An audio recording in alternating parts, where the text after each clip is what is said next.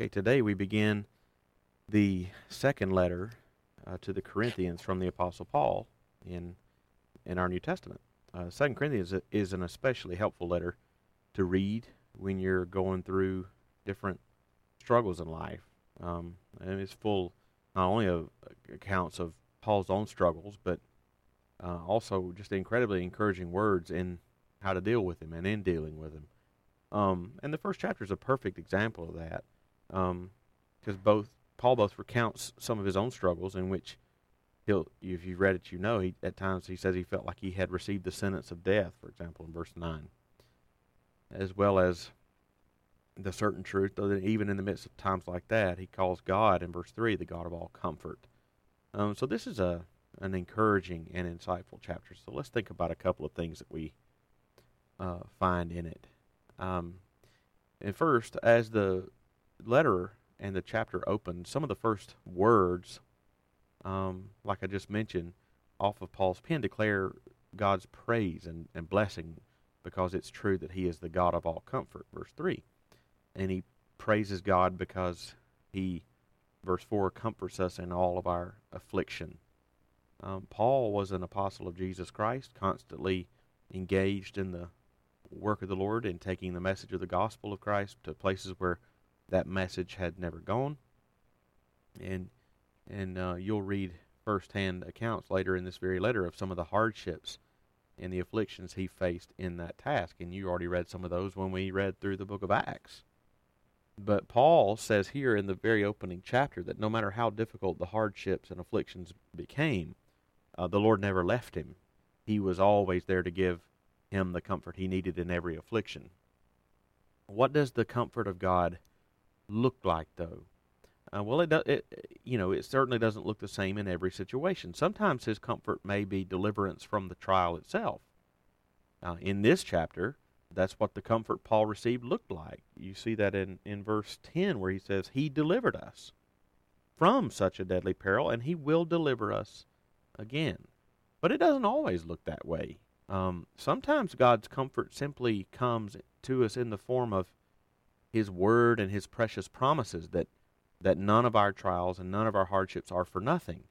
And every one of them is working for our ultimate good. Sometimes we remain in the hardship, but his promises remind us that they are working together for our good. In this life, we walk by faith and not by sight. That's something we'll see in chapter 5 of this letter. And we simply have to trust that God's word is true and that he always keeps his promises to us. That, too, brings comfort in time of trial. But Paul is just as intentional to say that the reason we receive God's comfort to us in our own trials is not just so that we ourselves are comforted, but so that we can turn right around and comfort those, as he says, comfort those who are in any affliction with the comfort which we ourselves are comforted by God. Verse 4, he says later in verse 6, if we are comforted, it is for your comfort. When we've genuinely been through trials and hard times of any sort, and we really feel that we have received the comforting hand of God upon us during that time, that makes us more mindful of other people who, when they go through similar trials, and we will want them to experience what we ourselves have experienced. And so we're comforted in that sense to be a comfort to others when they go through similar things. To put it as the old phrase does, we're blessed to be a blessing. So that's just a word about the purpose of being comforted by God. But let's think secondly, one reason for trials. When we face trials and difficulties of varying degrees, one question that almost inevitably arises is the question of why. Why did this or that happen? I want to know why. And there are surely many answers to the why question. We don't always know them. But there are answers, and Paul lays out for us one sure answer to that question here. He recounts for them and for us a terribly difficult experience they had, as he said, in Asia. The one that in verse 8 and 9 he said they despaired of life itself, and they felt that they had received the sentence of death. Not what that actually was, I don't know, but they really thought they were going to die.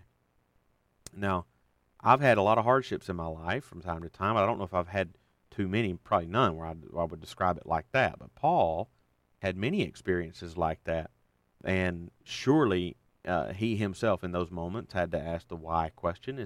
In fact, it's almost certain that he himself asked that question, because here he seems to offer one reason why trials come our way, right on the heels of saying that they despaired of life itself, that they felt like they had received the sentence of death. Paul offered this answer in verse 9 to the why question. He says in verse 9, "But that was to make us rely not on ourselves, but on God who raises the dead."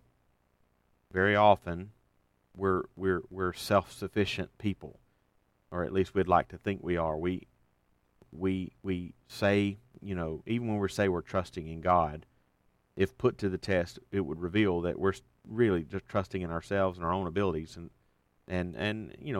take away our money, for example, and let's see how well we really trust in God. But God is the only, at all times, sturdy foundation for our trust and our sufficiency. And Paul's reflection on God's past faithfulness to him, it propelled him to future trust in the provision of God. And Paul said in verse 10, "He delivered us from such a deadly peril, and He will deliver us.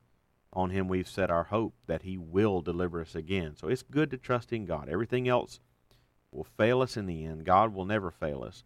We might not always feel or sense His hand immediately, but it's there. And another old saying goes, if God brings you to it, He'll see you through it. So that's one reason why hardships do come our way, and that is to remind us that we rely too much on ourselves often, and not on God enough. And the hardships not only remind us of that, but they are an opportunity for God to show Himself faithful to us again, so that we will trust Him more in the future. And those are just a couple of thoughts from 2 Corinthians chapter 1.